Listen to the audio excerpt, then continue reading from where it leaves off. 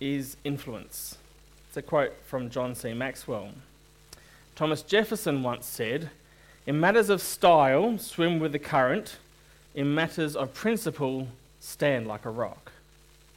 Max Lucado said, "Anyone who wants to lead the orchestra must turn his back on the crowd." It's a good one. General Dwight Eisenhower, "Leadership is the art of getting someone else to do something you want done because he wants to do it." I like that. Douglas MacArthur, "A true leader has the confidence to stand alone, the courage to make tough decisions, and the compassion to listen to the needs of others. He does not set out to be a leader, but becomes one by the equality of his actions and the integrity of his intent." Some wise words, hey? And Napoleon Bonaparte, "A leader is a dealer in hope." There's a lot of wisdom about leadership in our world. I just randomly Googled and came up with those in 3 seconds flat, right? Many great leaders have said many great things about this topic. There are thousands of books written on the topic. I turned my head left to my bookcase and then right to my other bookcase and found stacks of them on my bookcase in my office. On one shelf, I just turned and saw that shelf and counted 15. But leadership's really important. And it's a requirement within basically any group of people if they want to accomplish something greater than they could accomplish by themselves. God knows this, and that is why throughout the entire Bible he appoints leaders to lead his people to accomplish his plan of salvation for the world. Abraham, Joseph, Moses, Daniel, Deborah, David, Solomon, John, Peter, Paul. Like, we could just keep going, name after name after name. The Bible is full of stories of great leaders who were great people, who accomplished great things leading God's people. 1 Timothy chapter 3, Paul turns his instruction to Timothy to the topic of leadership as he gives specific details on the character of people who Timothy should look to raise up as leaders. But to give us context for this instruction on leaders, first look at the context that Paul gives for this instruction, reading from verse 14. He says, "I hope to come to you soon, but I'm writing these things to you so that if I delay, you may know how one ought to behave in the household of God, which is the church of the living God, a pillar and buttress of the truth. Great indeed, we confess, is the mystery of godliness. He was manifested in the flesh, vindicated by the Spirit, seen by angels, proclaimed among the nations, believed on in the world, and taken up in glory." The context that Paul gives for his instruction on the character and quality of leaders in the church is so that you may know how you ought to behave in the church. And of course, it gives the gospel. The work of Jesus is proclaimed among the nations. So that's the context. How are we as Christians supposed to behave in light of the gospel? Yes, these instructions are for leaders, but what Paul is saying is that as Christians, we should all strive to develop our character and integrity to the extent that we are worthy of leadership.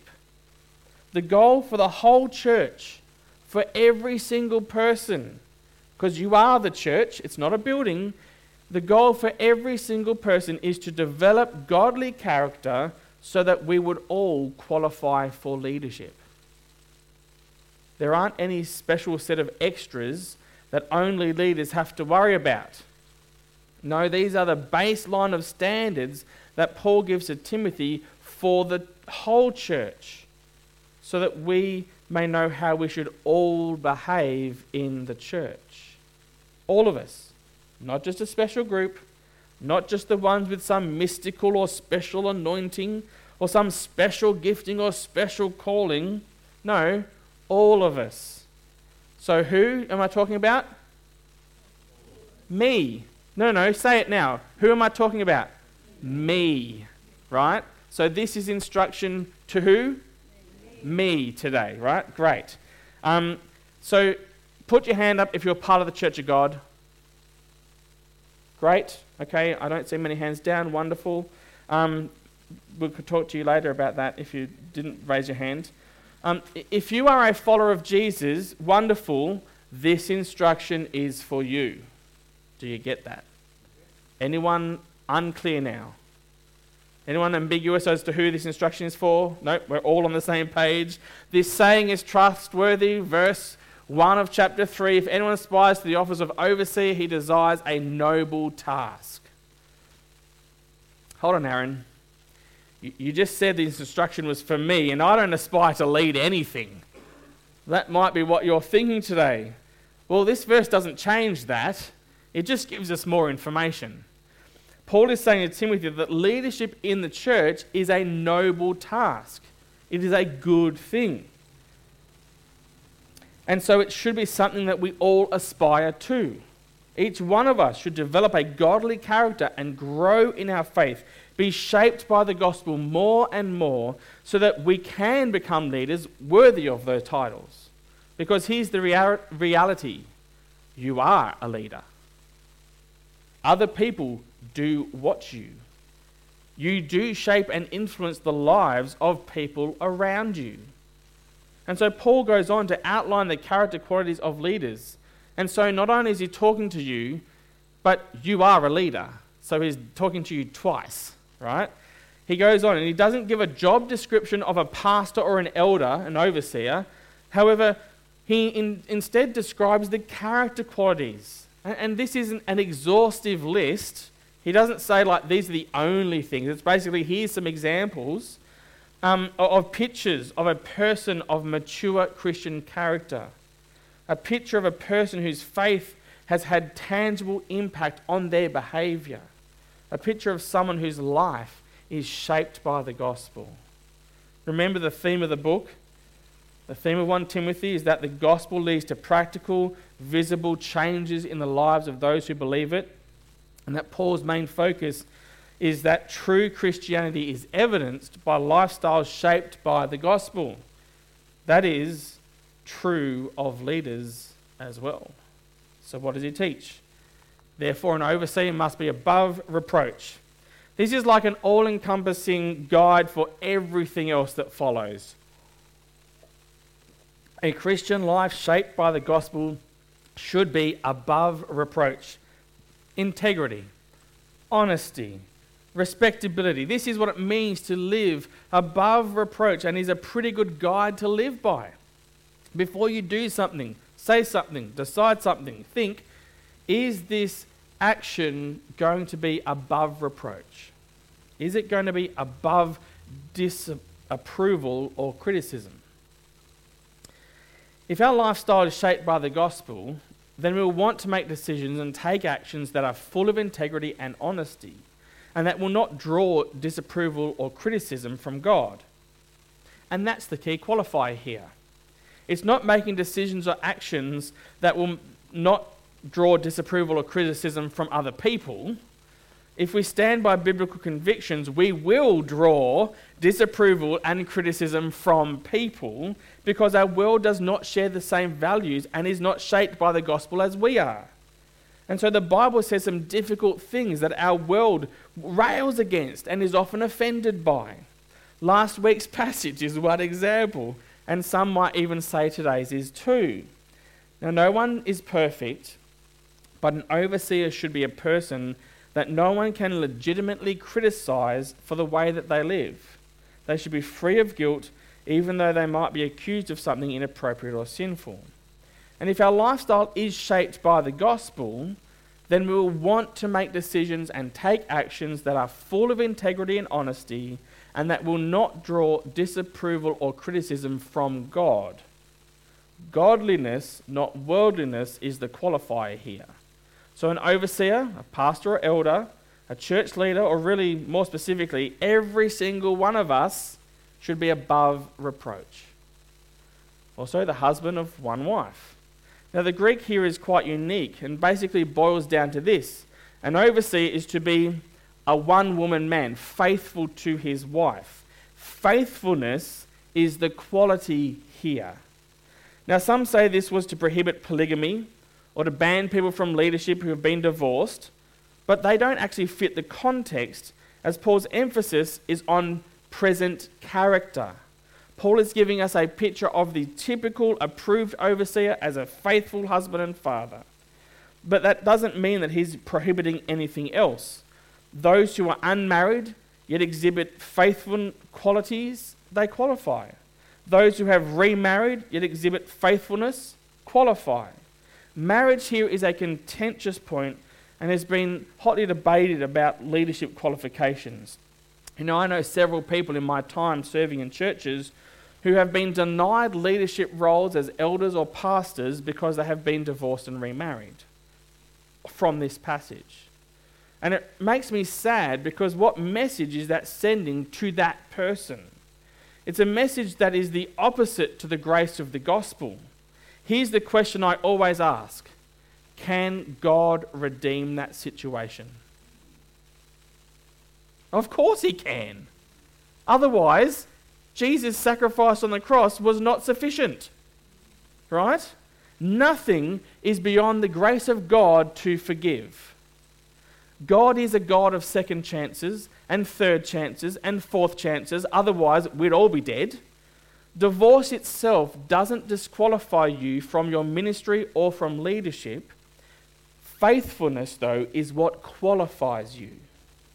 Someone whose life is shaped by the gospel should be faithful. Let me say this about divorce. I hate it, and so does God. God hates it because he is a divorcee.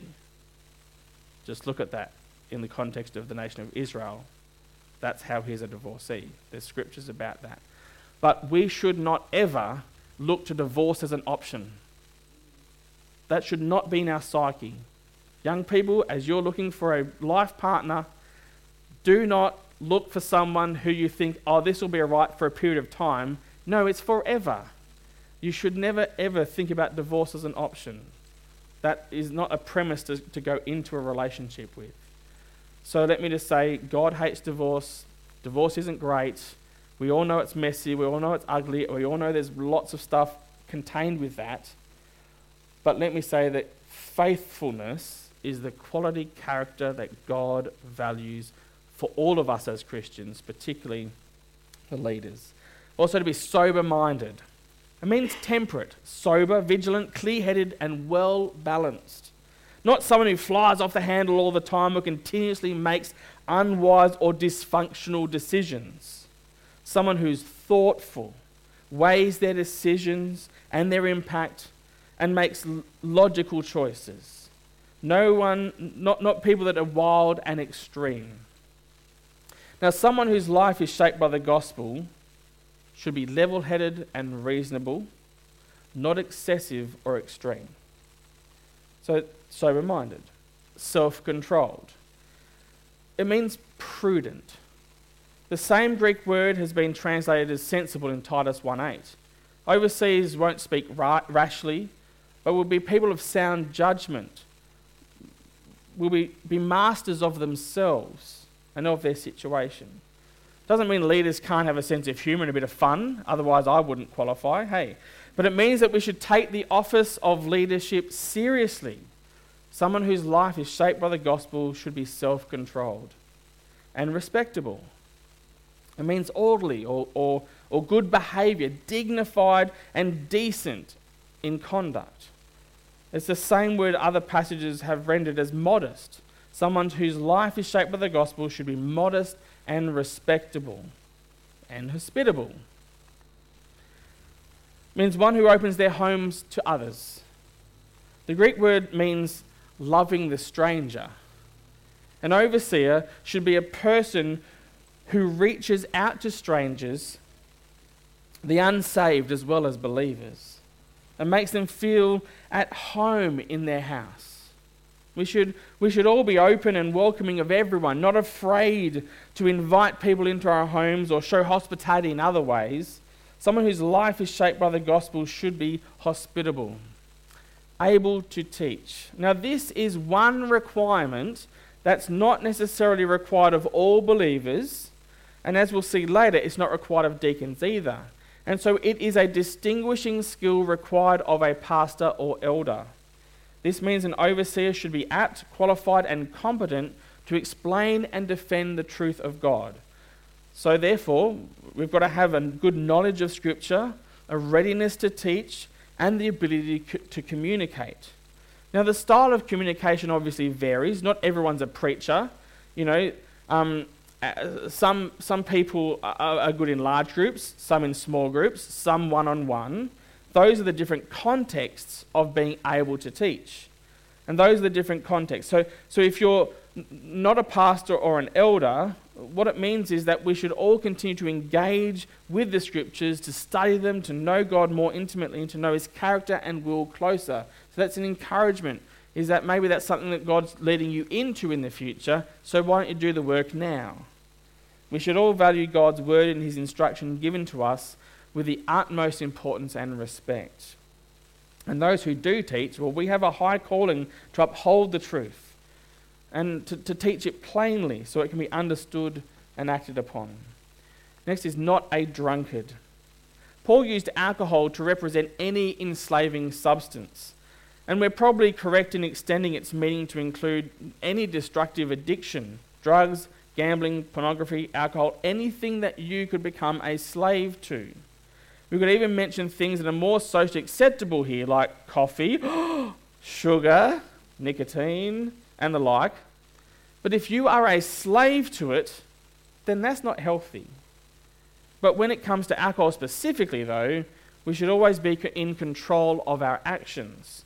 If you ever drink enough that you are no longer in control, my question is this: who is?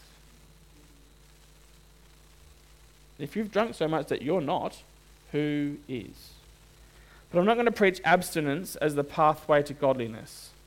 I don't believe there is any biblical prohibition on alcohol, but there is guidance here about excess and not being a slave to a substance.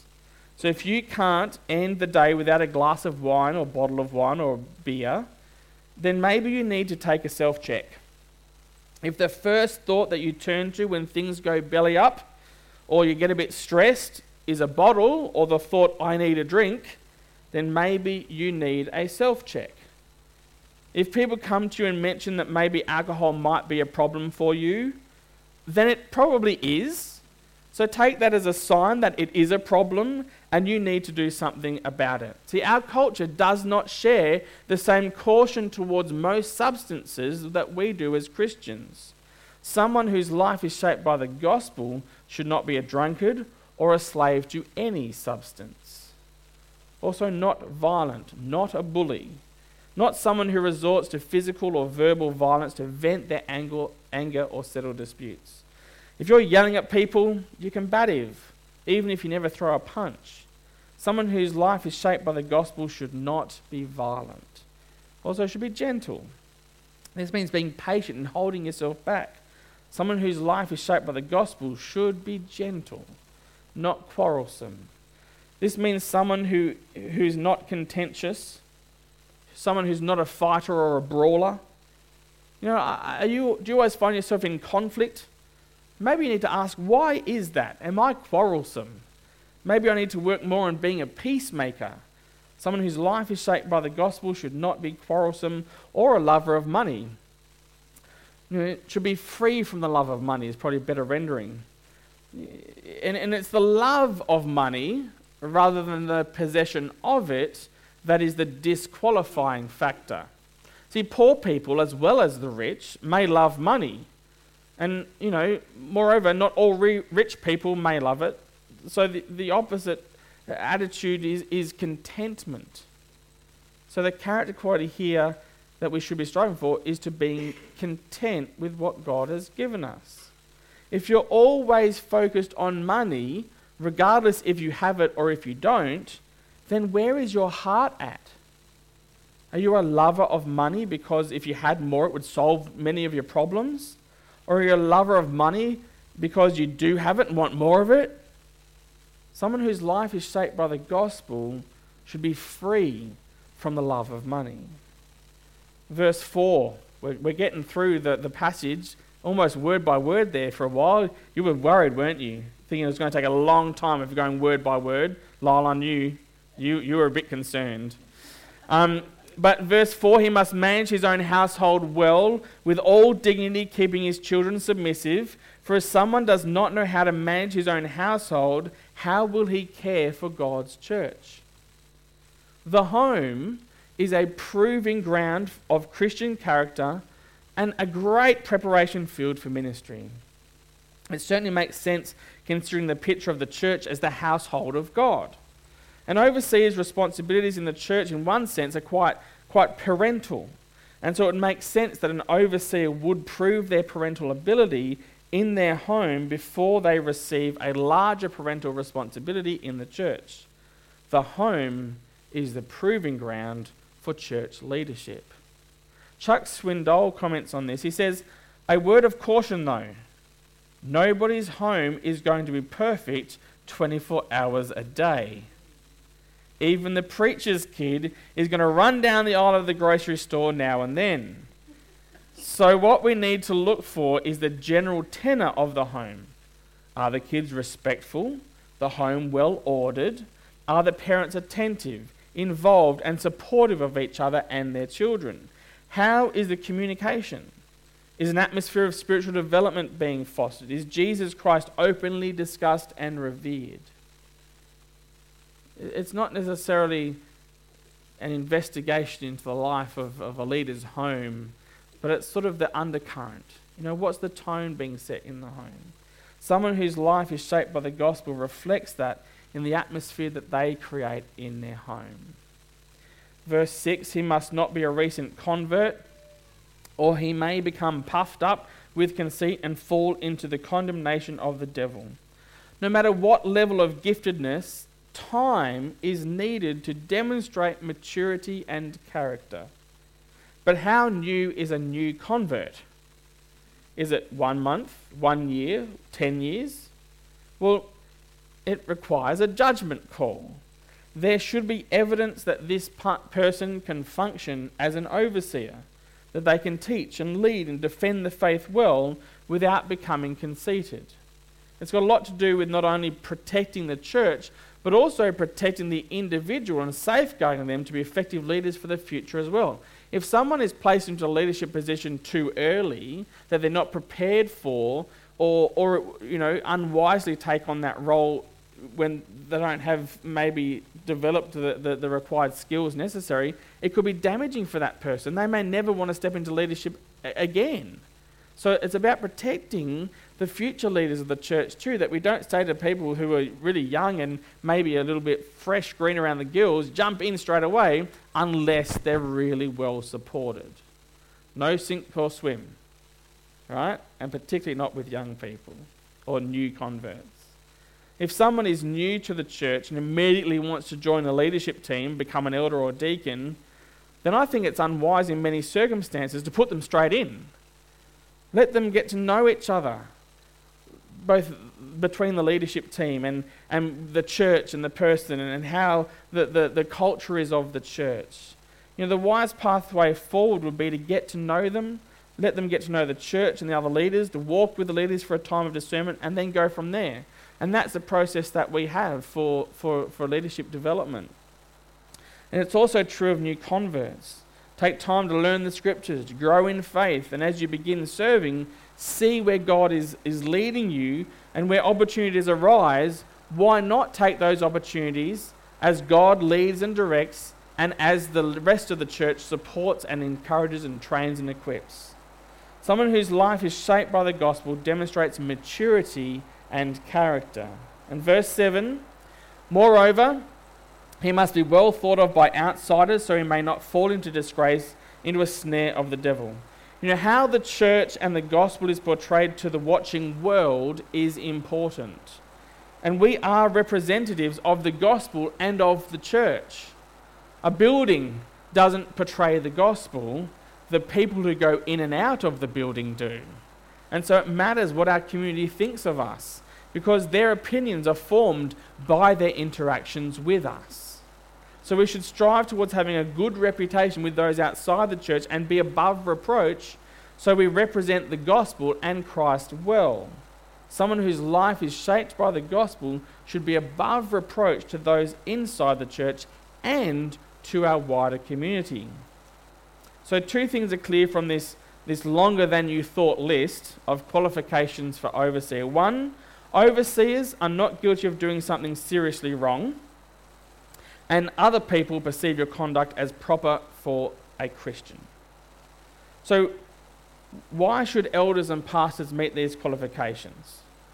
Why should churches not just appoint the best people as elders? Well, the effective operation of each church depends on its leadership. The New Testament doesn't legislate the details of church operations. We're not given the church operations handbook from Paul. So it's important then that the leaders making the decisions be spiritual leaders who set a good example and have the respect and confidence of other people in the church and non-believers. Having no leader is better than having the wrong leader. Let me say that again. Having no leader is better than having the wrong leader. I would much prefer to have a vacant leadership position than put the wrong person into that leadership position, because that's my role as protector, a shepherd of the flock. I want to protect you from bad leaders. And hopefully that's that's something that we all share, is that we want to protect each other and uphold godly character as the primary foundation for our leaders. Paul then continues and gives instruction on the character of people who assist overseers, which he calls deacons. But again, they're attributes we should all strive towards, regardless of whether we are filling the role of deacon or not. And so he says deacons, likewise, must be dignified. So similar to overseers, deacons should be worthy of respect. Someone whose life is shaped by the gospel will be dignified, not double-tongued. So someone who's sincere, not two-faced, saying one thing and living one way part of the time and another at other times.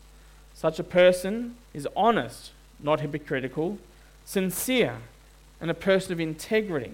Someone whose life is shaped by the gospel will not be double-tongued but full of integrity, and not addicted to much wine. As previous, it means not overindulging in certain and is certainly not an addict. So someone whose life is shaped by the gospel will not be an addict. Also not greedy for dishonest gain. It's self-explanatory. Someone whose life is shaped by the gospel will not be out for their personal gain at the expenses of others. And they must hold the mystery of the faith with a clear conscience. So it describes someone who is a person of conviction and who behaves in harmony with their beliefs. The mystery of the faith is the body of doctrine that God has given us by special revelation, the gospel. In today's world, mystery implies knowledge withheld, but in the Bible it often means knowledge revealed. So that's a little distinguishing factor there, is that the mystery isn't the unknown, it's actually the known, and it's the gospel. So someone whose life is shaped by the gospel will be a person of conviction and faith. Verse 10, let them be tested first, then let them serve as deacons if they prove themselves blameless. See, just like overseers, deacons are to be above reproach and without reasonable grounds for accusation, having passed the test of time.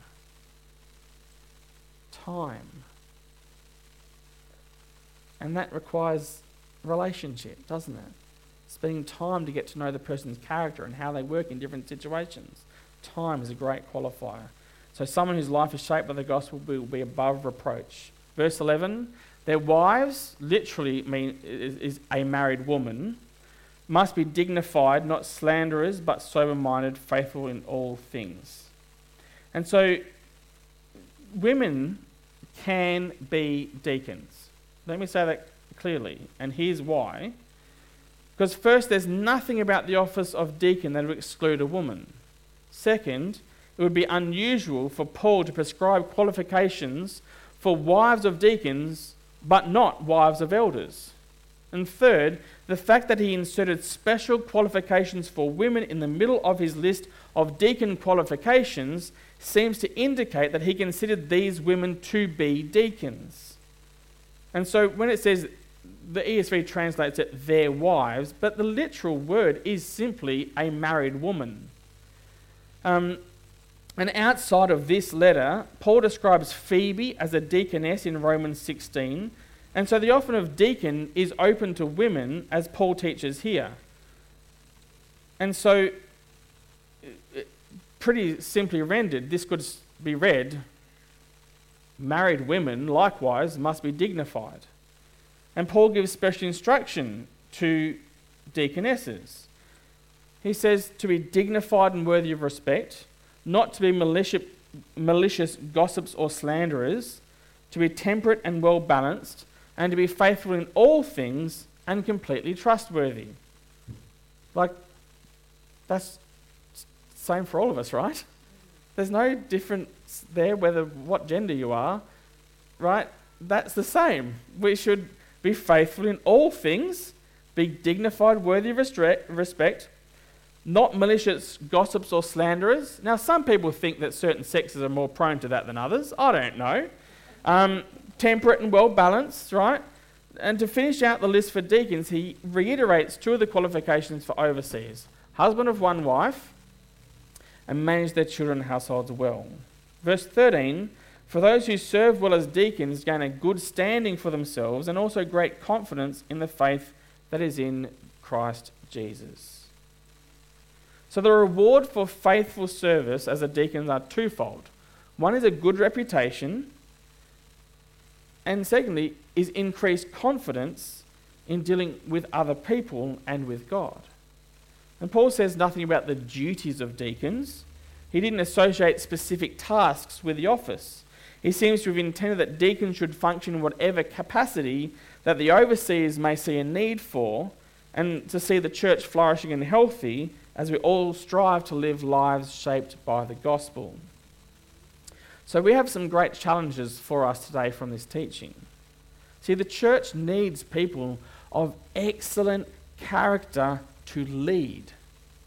But developing excellent character as we're shaped by the gospel is not just for leaders. It's something we should all be striving for so that we are ready when God calls us to lead. Now notice I said when. I didn't say if. I said when. Each of us will be leaders if we're not already. Some of us are called to formalized roles such as pastors, elders, and deacons, or to oversee ministries. And God knows we certainly need more leaders to help take our church forward into the future that God is propelling us into. So what can you do today in response to this instruction from 1 Timothy chapter 3? Well, the first is pretty simple. Become someone whose life is shaped by the gospel. That's a basic goal for all of us as Christians. Make a concerted effort to align your life with Christ's teaching and surrender to the gospel to shape your life and character. Second might be this. Remove barriers to leadership that God might call you into. Consider becoming a member of the church. So, this is very practical for our context here, but the principle remains. Remove any barriers that might prevent you from stepping into a leadership role. This might also be in your own thinking. Oh, no, I'm not good enough. Oh, I'll never be great for that. Oh, no, that's not something I can do. No. Remove those barriers and step into what God is calling you into.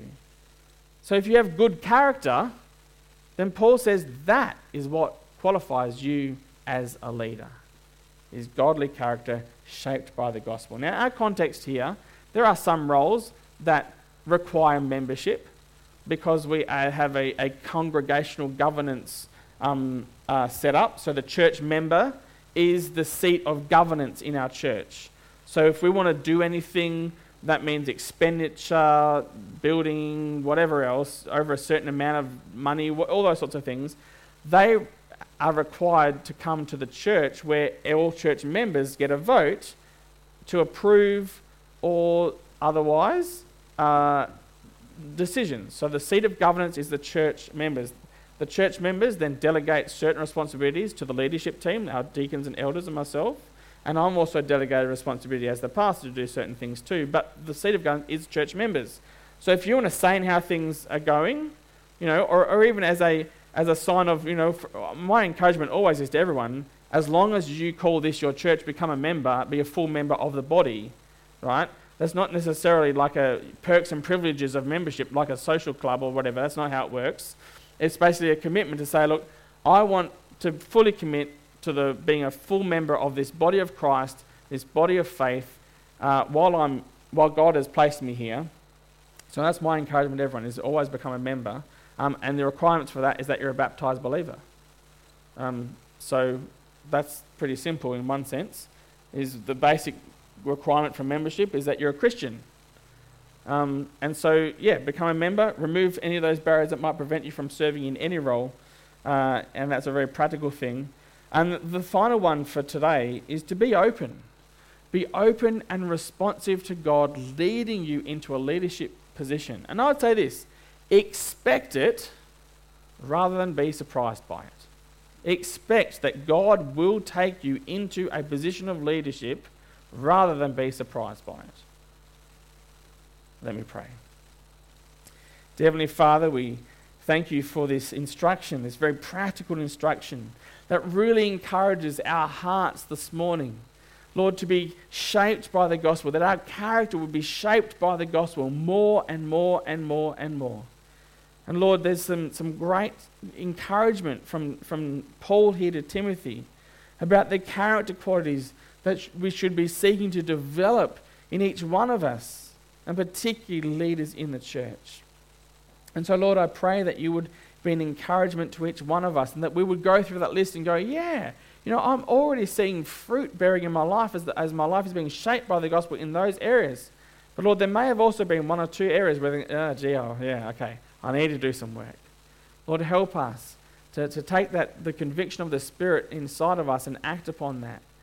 And Lord, that we would consider membership if we aren't already today, that we'd consider where we can serve in roles of leadership, where you might be leading us into as well. And Lord, for those that may not say, yes, I'm a Christian today, who may not be a follower of Jesus, who may not yet want their life to be shaped by the gospel, Lord, I pray that this would be an encouragement as well, because this is the goal of all of us as Christians, Lord, is to live a life that is shaped by the gospel. All of those character qualities are what we're seeking to develop. Now, we're not perfect. No one is. But Lord, may that be an encouragement that as a community of faith, these are things we are striving for. We thank you for your instruction this morning. Amen. Well, we're going to close out our service this morning by singing again